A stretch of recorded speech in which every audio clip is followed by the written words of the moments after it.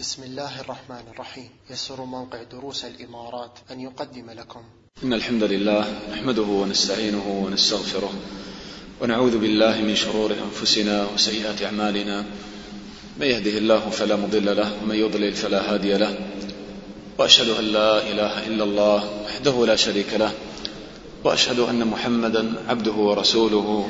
أما بعد، فنحمد الله تعالى أن جمعنا في هذا المجلس المبارك وهذا اللقاء مع حفظة القرآن الكريم وطلبته يذكرني بقول الله تعالى: في بيوت أذن الله أن ترفع ويذكر فيها اسمه يسبح له فيها بالغدو والآصال رجال لا تلهيهم تجارة ولا بيع عن ذكر الله وإقام الصلاة وإيتاء الزكاة يخافون يوما تتقلب فيه القلوب والأبصار. فنسأل الله تعالى أن يجعلنا منهم. وأنتم أيها الإخوة قد صبرتم أنفسكم وتلزمون بيت الله تعالى من الصباح الباكر إلى آخر النهار، وتتلون كتاب الله وتجتهدون في حفظه ومدارسته، فهذه والله هي التجارة الرابحة. إن الذين يتلون كتاب الله وأقاموا الصلاة وأنفقوا مما رزقناهم سرا وعلانية يرجون تجارة لن تبور. ففي هذه البيوت المباركة ومعكم مع من يحمل كتاب الله تعالى ويحفظه، هنا يتجلى نور الإيمان في هذه المساجد بهذه القلوب التي تقبل على كلام ربها جل وعلا ونوره في أرضه. ولذلك تأملوا في هذه الآية التي يذكر الله تعالى فيها أن في بيوته هؤلاء الرجال الذين يقبلون على ذكر الله. ما متعلق الجار والمجرور في قوله في بيوت أذن الله أن ترفع، ثم ذكر يسبح له فيها بالغدو والآصال رجال، يعني ما هذا الذي يوجد في هذه البيوت؟ نعم، وضح السؤال. الله تعالى يقول في بيوت، أن تقول محمد في المسجد، أما تقول في المسجد ما يكمل المعنى، صح ولا لا؟ إذا قلت في المسجد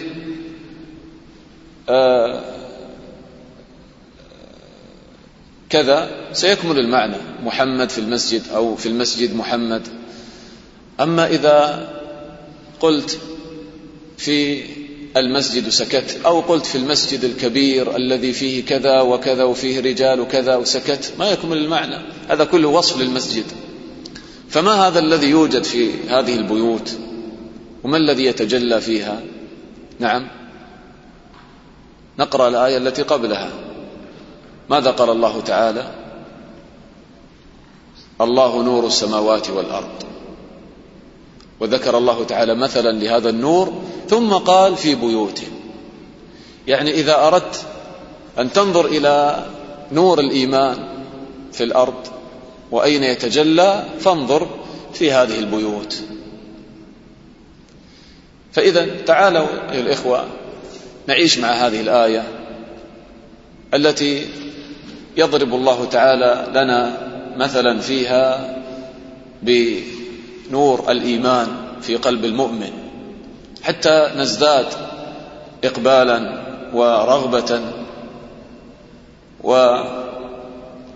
ونزداد همة مع كتاب ربنا جل وعلا، مع هذا النور. فالقرآن هو نور الله كما قال الله تعالى: وكذلك أوحينا إليك روحا من أمرنا ما كنت تدري ما الكتاب ولا الإيمان ولكن جعلناه نورا نهدي به من نشاء من عبادنا. طيب هل يمكن أن تنظر لهذا النور حقيقة بعينك في قلبك؟ ممكن أو لا يمكن؟ ما يمكن. القلوب موجودة في الأجساد، وفي قلب كل واحد منا شعلة من هذا النور.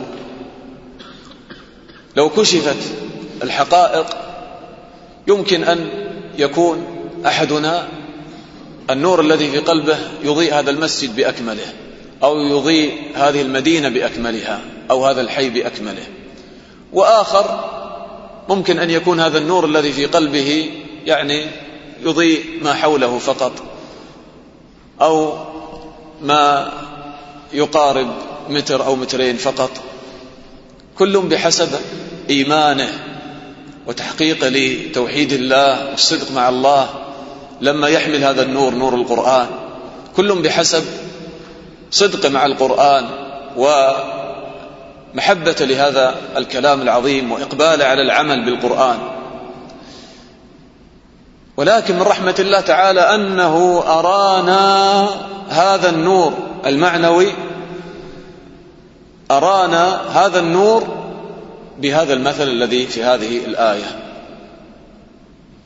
كأنه يقول إذا تريد أن تنظر إلى حقيقة هذا النور فانظر إلى هذا المثل واقرأ هذه الآية. فتعالوا نتأمل فيها. يقول الله تعالى: الله نور السماوات والأرض. انظر إلى جمال الافتتاح لهذا المثل، الله نور السماوات والأرض. ما معنى الله نور السماوات والأرض؟ نعم، قال ابن عباس رضي الله عنهما: هادي أهل السماء والأرض. الله نور السماوات والأرض يعني هادي أهل السماوات والأرض، يعني النور هنا هو النور المعنوي، نور الإيمان، نور القرآن. فالله تعالى هدى أهل السماء والأرض، هداهم للإيمان، وأنزل علينا القرآن فهدانا أعظم هدى بهذا القرآن. ذلك الكتاب لا ريب فيه هدى للمتقين. يا أيها الناس قد جاءتكم موعظة من ربكم وشفاء لما في الصدور وهدى ورحمة للمؤمنين. هذا القرآن هو نور الله تعالى في الأرض، لأنه الإخوة يكشف لنا عن حقائق الأمور. الذي يقبل على القرآن يعيش حياة طيبة، يعيش الحياة الحقيقية التي خلق لأجلها، بخلاف الذي لا يقبل على القرآن يعيش كالأعمى في هذه الدنيا. أو من كان ميتا فأحييناه. أحييناه بماذا؟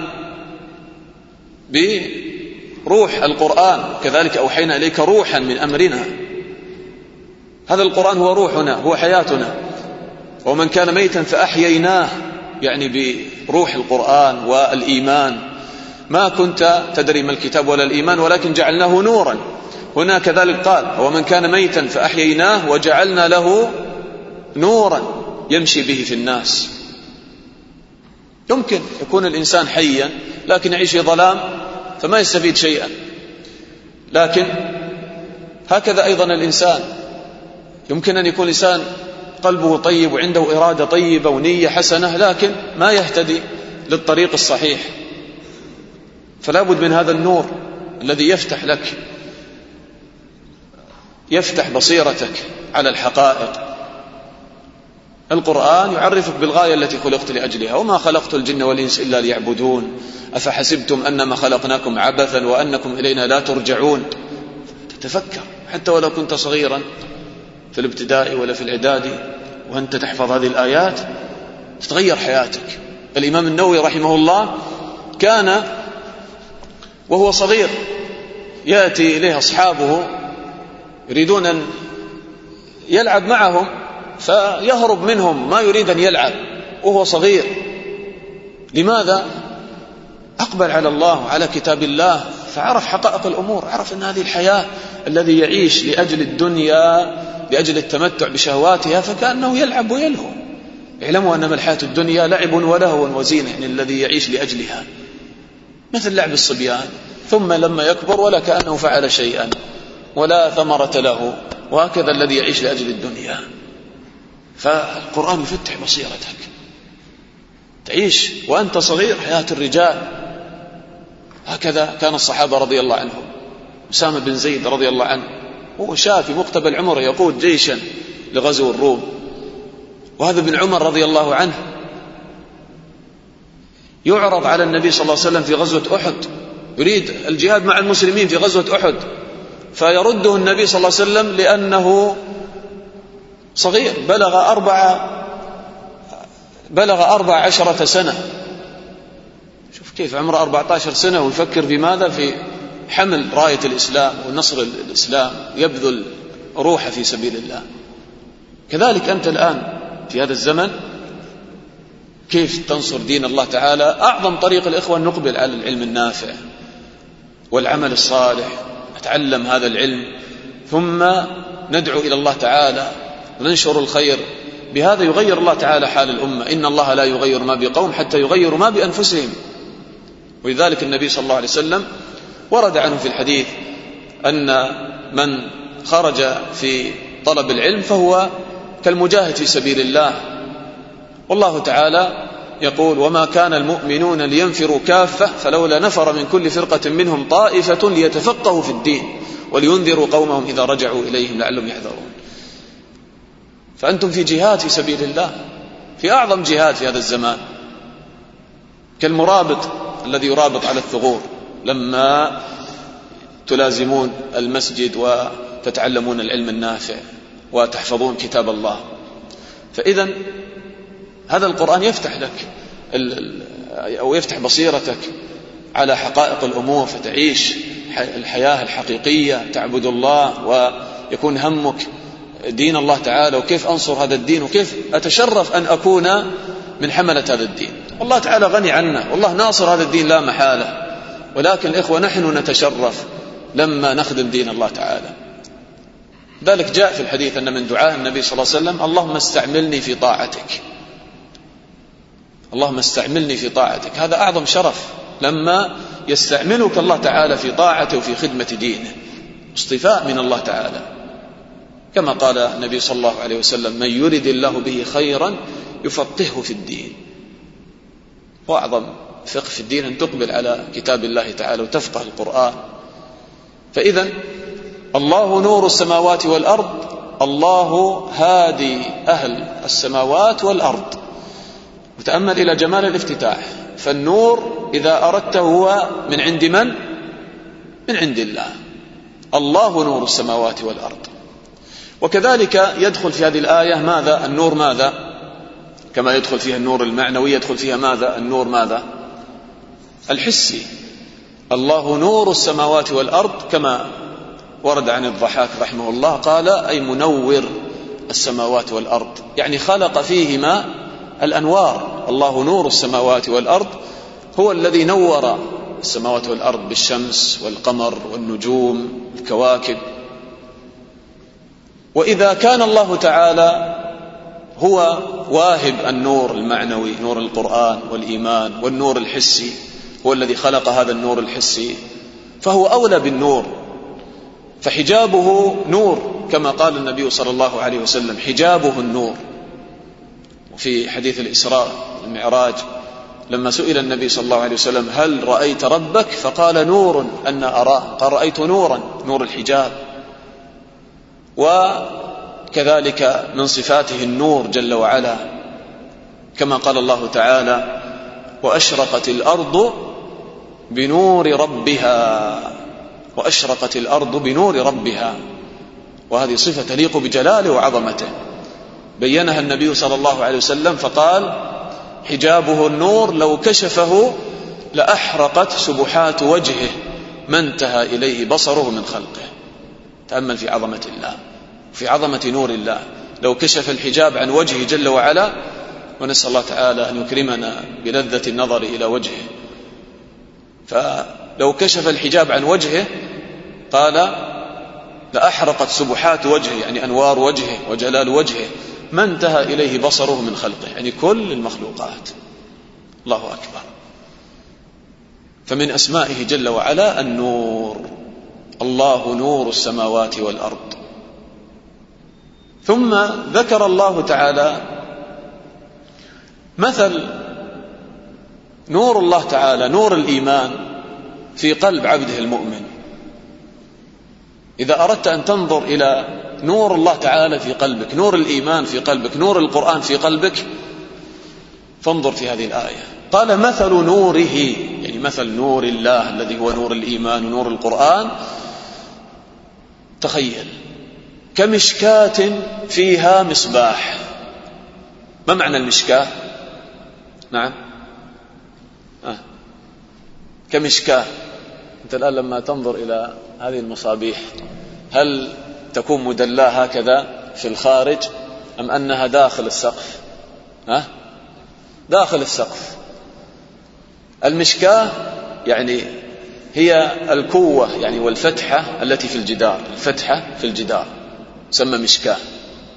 مثل هذه المصابيح فتحت لها فتحات في السقف، فهذه المشكاة داخلها مصباح، كمشكاة فيها مصباح. ما فائدة هذه المشكاة للمصباح؟ هذه المشكاة تجمع نور المصباح وتوجهه إلى وجهة واحدة فيكون نوره أقوى. كمشكاة فيها مصباح.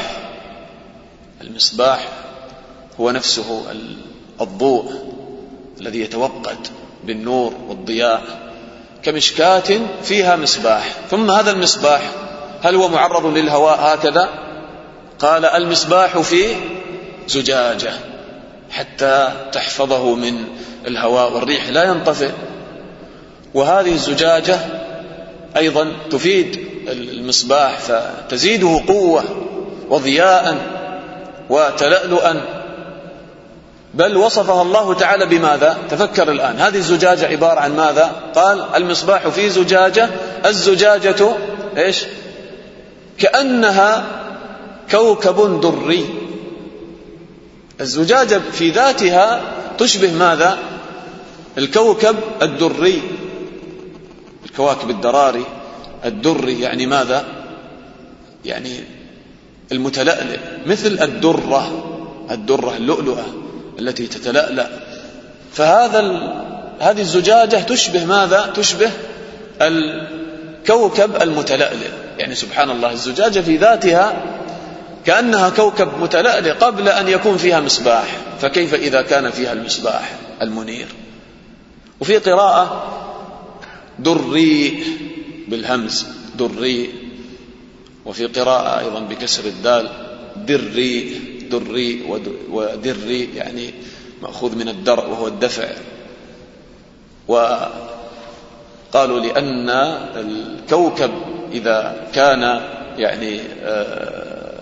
يعني قد رجم به الشياطين فيكون أعظم إنارة، وقيل يعني يدفع الظلام بقوة ضيائه. المهم الزجاجة كأنه كوكب دري.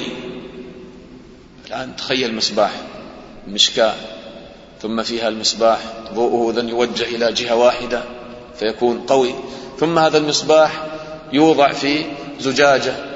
الزجاجة يعني في ذاتها تتلألأ، فكأنك تنظر الآن إلى ضوء قوي متلألئ وجميل. وفي هذه الزجاجة التي يعني تصفي هذا الضوء تجعله هكذا أبيض هادئ منير جميل. تجمعت كل أسباب القوة في هذا المصباح. ثم انظر إلى مادة إيقاد هذا المصباح. قال الزجاجة كأنها كوكب دري يوقد من شجرة مباركة. يوقد هذا المصباح من شجرة مباركة دائمة الخير كثيرة الخير، من شجرة مباركة. ما هي الشجرة؟ ما هي؟ ما تحفظون الآيات؟ زيتونة، لأن زيت الزيتون الإخوة هو أحسن أنواع الزيوت وأصفاها. قال زيتونة من شجرة مباركة زيتونة، ثم يصف الله تعالى هذه الشجرة الزيتونة لا شرقية ولا غربية. لو كانت شرقية في شرق يعني المزرعة أو البستان لأصابتها الشمس لما تشرق، ثم إذا غربت الشمس ما تصيبها لبعدها عنها. وإذا كانت غربية في يعني غرب الأرض والبستان فما تصيبها الشمس أول ما تطلع، فتقل جودة الزيت. لكن هي في وسط من الأرض، في وسط البستان، لا شرقية ولا غربية، في الوسط. فأول ما تظهر على الشمس تصيبها، وهكذا دائما كل ما سارت الشمس في أي اتجاه أصابتها، فيتعاقب عليها الظل والشمس دائما، فيكون زيتها في غاية الحسن والقوة والصفاء. ولذلك قال ماذا؟ زيتونة لا شرقية ولا غربية يكاد زيتها يضيء ولو لم تمسسه نار. يعني بمجرد ما تنظر إلى الزيت تنظر إلى الزيت وكأنه يشع ويتلألأ، ولو لم تمسسه نار، قبل أن تشعل فيه النار هو أصلا متلألئ في ذاته. قال نور على نور. نور يعني المصباح على نور الزيت على نور النار إذا اشتعلت فيه، نور على نور. فالآن انظر في هذا المصباح الذي يعرضه الله تعالى لنا في كتابه، سبحان الله، يعني مصباح تجمعت في كل أسباب قوة الإنارة وجمال الإنارة، في مشكاة تجمع ضوءه، ثم هذا المصباح في زجاجة تتلألأ مثل الكوكب، ثم الوقود أحسن أنواع الوقود. فكأنك الآن تنظر إلى مصباح هكذا في غاية القوة في إنارته وضوءه وروعته وجماله وتلألؤه. هذا هو نور الإيمان إذا أردت أن تنظر إليه. فالآن أنت لما تقرأ هذه الآية تقول لنفسك يا ترى هل مثل هذا النور أنا موجود في صدري ولا لا؟ موجود في قلبي أو لا؟ كيف يمكن أن يوجد في قلبي مثل هذا النور ويكون عظيما وجميلا؟ فهكذا الإخوة كلما أقبلنا على القرآن تدبرنا القرآن وعملنا به ازداد هذا النور في قلوبنا.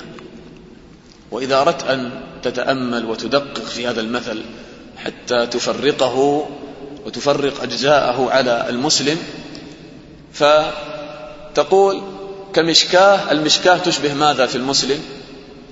كمشكاة فيها مصباح. قال أبي بن كعب رضي الله عنه يعني في معنى كلامه في تفسير هذه الآية، قال المشكاة صدر المؤمن، صدر المؤمن كمشكاة فيها مصباح، والمصباح هو نفسه نور القرآن ونور الإيمان الذي في قلب المؤمن. والمصباح في زجاجة، الزجاجة هي ماذا؟ إذا كانت المشكاة صدره فالزجاجة هي ماذا؟ هي قلبه. وتأمل كيف شبه الله تعالى قلب المؤمن بالزجاجة. ذكر ابن القيم رحمه الله 3 فوائد في هذا. قال الزجاجة تتميز ب3 صفات. ماذا؟ شوف زجاجة ماء، الصفاء والرقة، تكون رقيقة، والصلابة ما تنكسر. فقلب المؤمن هكذا صاف صاف، ليس فيه مكان لغير الله. قلب المؤمن صاف ليس فيه شرك ولا رياء، يعمل العمل حتى يراني فلان يمدحني فلان، لا، ما يريد إلا وجه الله. صاف ليس فيه حقد وحسد على فلان، وليش فلان غلبني وليش فلان كذا ويحفظ أكثر مني، لا، صاف. ولذلك تتجلى فيه الحقائق إذا أقبل على طاعة الله وعبادة الله، حتى تعبد الله وكأنك تراه لصفاء قلبك. فإذا عبدت الله تشعر بالقرب من الله. إذا قمت في صلاتك تشعر بشعور يعني عظيم وجليل في صلاتك، أنك قريب من الله وتكلم الله ويكلمك. إذا قلت الحمد لله رب العالمين قال الله حمدني عبدي، وكأنك تسمعه جل وعلا بصفاء قلبك. هكذا كانت قلوب السلف. النبي صلى الله عليه وسلم كان يصلي، مرة صلى، قال عبد الله بن الشخير رضي الله عنه قال رأيته يصلي وفي صدره أزيز كأزيز المرجل من البكاء، قلب صاف يتأثر يخشع لله يبكي لله. وإذا مر بآية فيها تسبيح سبح الله، إذا مر بآية فيها سؤال سأل الله بصفاء قلبه يناجي ربه. وهكذا كان أبو بكر رضي الله عنه رجلا أسيفا، إذا قرأ القرآن في الصلاة ما يكاد يسمعه الناس من بكائه، قلوب صافية. وأيضا قلب المؤمن رقيق فيرحم نفسه ويبتعد عن المعاصي والشهوات، ليس فيه عناد وصلابة واستكبار عن الحق، وفيه رحمة بإخوانه المؤمنين، يرحم إخوانه ويشفق عليهم ويساعدهم ويتواضع معهم، فيه رقة.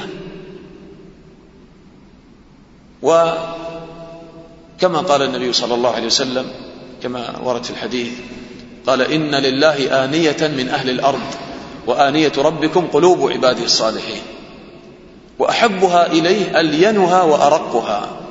ألينها وأرقها، يرق قلبك بالإيمان، وكلما أقبلت على تلاوة القرآن والتدبر فيه خشع قلبك ورق القلب. ثم مع الصلابة، مع الرقة، نعم لا تنافي الصلابة، فتمر الشبهات والشهوات على قلبك، والقلب يعني صلبا لا يتشرب هذه الشهوات، بل تمر عليه مرورا وتذهب بصلابته وقوته، فيدفع الشبهات والشهوات عن نفسه. لذلك ابن القيم رحمه الله يقول ما انتفعت يعني بنصيحة مثل نصيحة شيخي ابن تيمية رحمه الله لما قال لي اجعل قلبك كالزجاجة ولا تجعله كالسفنجة. فإذا مرت الشبهة على القلب والوسوسة والخواطر الشيطانية يكون القلب يعني قوي، ما يتزعزع أمامها ويبدأ يفكر ولماذا كذا وكيف خلق الله كذا ومن خلق كذا ومن خلق كذا والعياذ بالله، حتى يقول من خلق ربك، فإذا بلغه ذلك فليستعذ بالله ولينته، أو يعني وسوس له الشيطان بخاطرة شيطانية افعل كذا افعل كذا، هذا أمر يعني جميل ولذيذ، تمتع أنت في شبابك. لا، مباشرة أول ما تأتي هذه الخواطر قلب صاف ورقيق بذكر الله وفي خشية الله ومحبة الله تعالى، ثم يعني هو صلب أمام هذه الشبهات والشهوات، فتطرح هذه الشهوات من القلب، لأنه دائما مع الله يستعين بالله، يستعيذ بالله من الشيطان الرجيم، فيقوى قلبه، بخلاف الذي يستسلم لخطرات الشيطان. فهكذا يكون القلب الزجاجة كأنه كوكب دري يوقد من شجرة مباركة. ما الذي يعني يغذي الإيمان في قلبك ويوقد هذه الشجرة، شجرة الإيمان أو نور الإيمان في قلبك؟ ما هذا الشيء؟ الشجرة، شجرة الزيتون، هذه عبارة أو إشارة إلى ماذا؟ القرآن والدين، القرآن نفسه والصراط المستقيم ودين الإسلام. هذه الشجرة لا شرقية ولا غربية، قال بعض السلف لا يهودية ولا نصرانية، غير المغضوب عليهم ولا الضالين، وسطية، حنيفية وسطية. دين الإسلام دين وسط، ويعني دين السماحة والوسطية. فهكذا تغذي نور الإيمان، نور هذا المصباح، بشجرة القرآن، يكاد زيتها يضيء ولو لم تمسسه نار، كما قيل يعني حجج القرآن وأدلة القرآن، آيات القرآن ظاهرة واضحة بنفسها تضيء ولو لم يعني يبذل الإنسان جهدا في التفكر فيها، واضحة تقود الإنسان إلى الإيمان أنها موافقة لفطرته. فإذا هكذا يعني تأملوا في هذا المثل الإخوة، الآن الإنسان لما يقرأ هذا المثل يتمنى ويرجو من الله أن يكون في قلبه يعني أعظم نور مثل هذا المصباح العظيم القوي ذو النور الجميل والهادئ والقوي المشع. فيا ترى هل هذا موجود في قلوبنا أم أن القلوب فيها النكت السوداء كما أخبر النبي صلى الله عليه وسلم: إذا أذنب العبد ذنبا نكت في قلب نكتة سوداء، فإذا تاب ونزع واستغفر سقل قلبه، وإذا عادت حتى تعلو قلبه فتكون كالران. وقرأ قول الله تعالى: كلا بل ران على قلوبهم ما كانوا يكسبون. يا ترى ما حال القلوب؟ هل هي كالمصباح المنير أو أنها اسودت بالمعاصي والذنوب؟ والقلب الإخوة إذا لم يتهيأ لهذا النور، نور القرآن، ما ينتفع بالقرآن وما يستطيع أن يحفظ القرآن أو يثقل عليه حفظ القرآن. كما اشتكى الشافعي رحمه الله يعني ذات يوم إلى شيخه قال: شكوت إلى وكيع سوء حفظي فأرشدني إلى ترك المعاصي، وقال: أعلم بأن العلم نور ونور الله لا يؤتاه عاصي.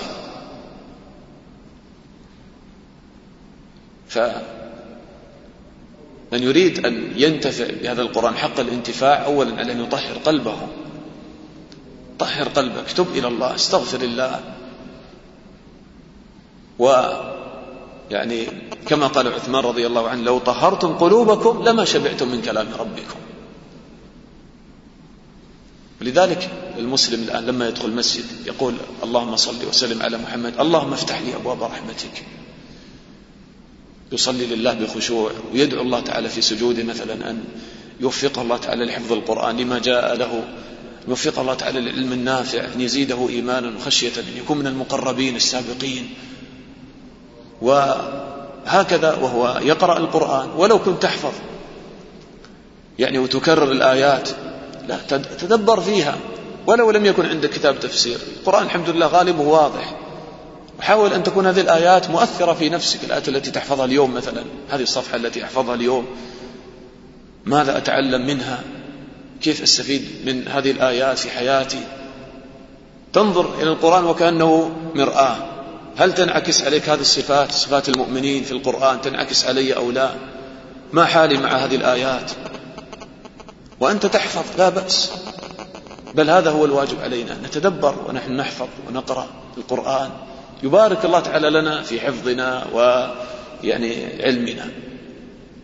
فبذلك يعظم هذا النور في قلبك وأنت تقبل بالصدق على القرآن. والنور بيد الله تعالى. قال في أولها: الله نور السماوات والأرض. وقال في آخر الآية ماذا؟ قال: لا شرقية ولا غربية يكاد زيتها يضيء ولو لم تمسسه نار. قال: نور على نور. كما قال نور على نور في المصباح، كذلك المسلم عنده نور الفطرة ونور القرآن، نور الإيمان، هذا على هذا يوافق نور القرآن نور الفطرة. نور على نور، يهدي الله لنوره من يشاء. فإذا أردت كمال الإيمان وهذا النور العظيم، فالله تعالى هو الذي يهدي لنوره من يشاء، كما قال في أولها: الله نور السماوات والأرض. هذا يجعل العبد يستعين بالله وينكسر لله. فهذا العلم وهذا القرآن وهذا الإيمان بيد الله. نسأل الله تعالى أن يرزقك علما نافعا، كما قال الله تعالى لنبيه: وقل ربي زدني علما. فتعلق قلبك بالله وحده جل وعلا. إذا أردت العلم النافع والعمل الصالح وأن يبارك الله تعالى لك في علمك، أصدق مع الله واستعن بالله دائما. والله هذا أعظم سبب الإخوة، أن يكون طالب العلم على افتقار وانكسار لله، ودائما يتوكل على الله ويقول: لا حول ولا قوة إلا بالله. كان شيخ الإسلام ابن تيمية رحمه الله تعالى إذا أشكلت على المسألة يلجأ إلى الله ويدعو الله ويفتقر إلى الله تعالى، يدعو. فهكذا المسلم لو وجدت من نفسك مثلا في يوم من الأيام أن الصفحة هذه استصعبت عليك، كل ما تقرأها ما تدخل مثلا في قلبك، ما تستطيع أن تحفظها، ادعو الله تعالى، الجأ إلى الله، لا حول ولا قوة إلا بالله، حسبي الله ونعم الوكيل. ادعو اللهم يسر لي، اللهم يسر لي أن أحفظ هذه الصفحة، اللهم وفقني، اللهم بارك لي في حفظها، اللهم ادعو الله تعالى في سجودك، في ارفع يدك وادعو الله تعالى، وهكذا استعن بالله، يهدي الله لنوره من يشاء ويضرب الله الأمثال للناس والله بكل شيء عليم.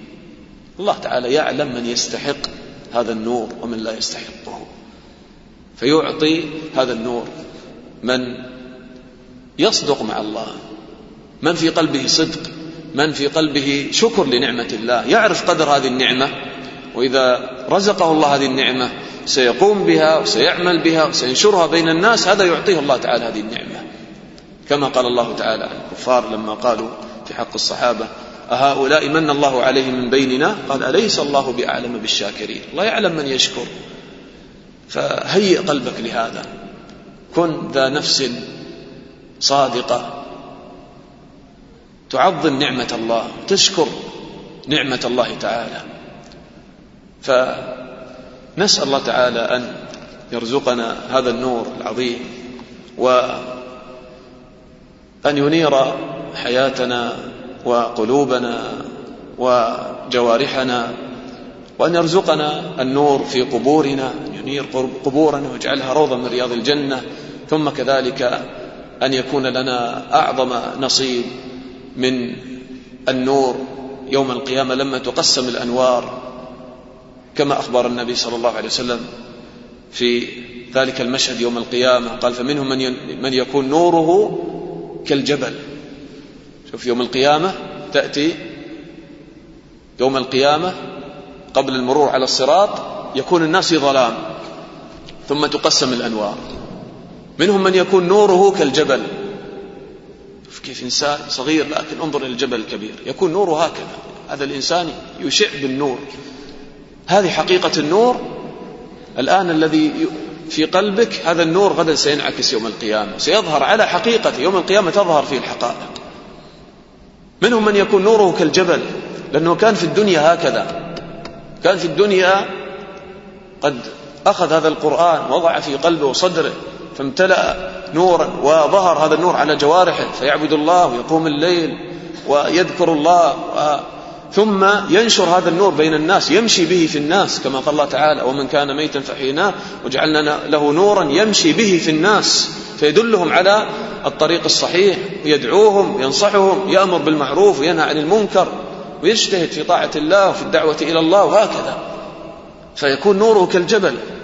ومنهم من يكون نوره قال كالنخلة عن يمينه، بشرف جهة اليمين.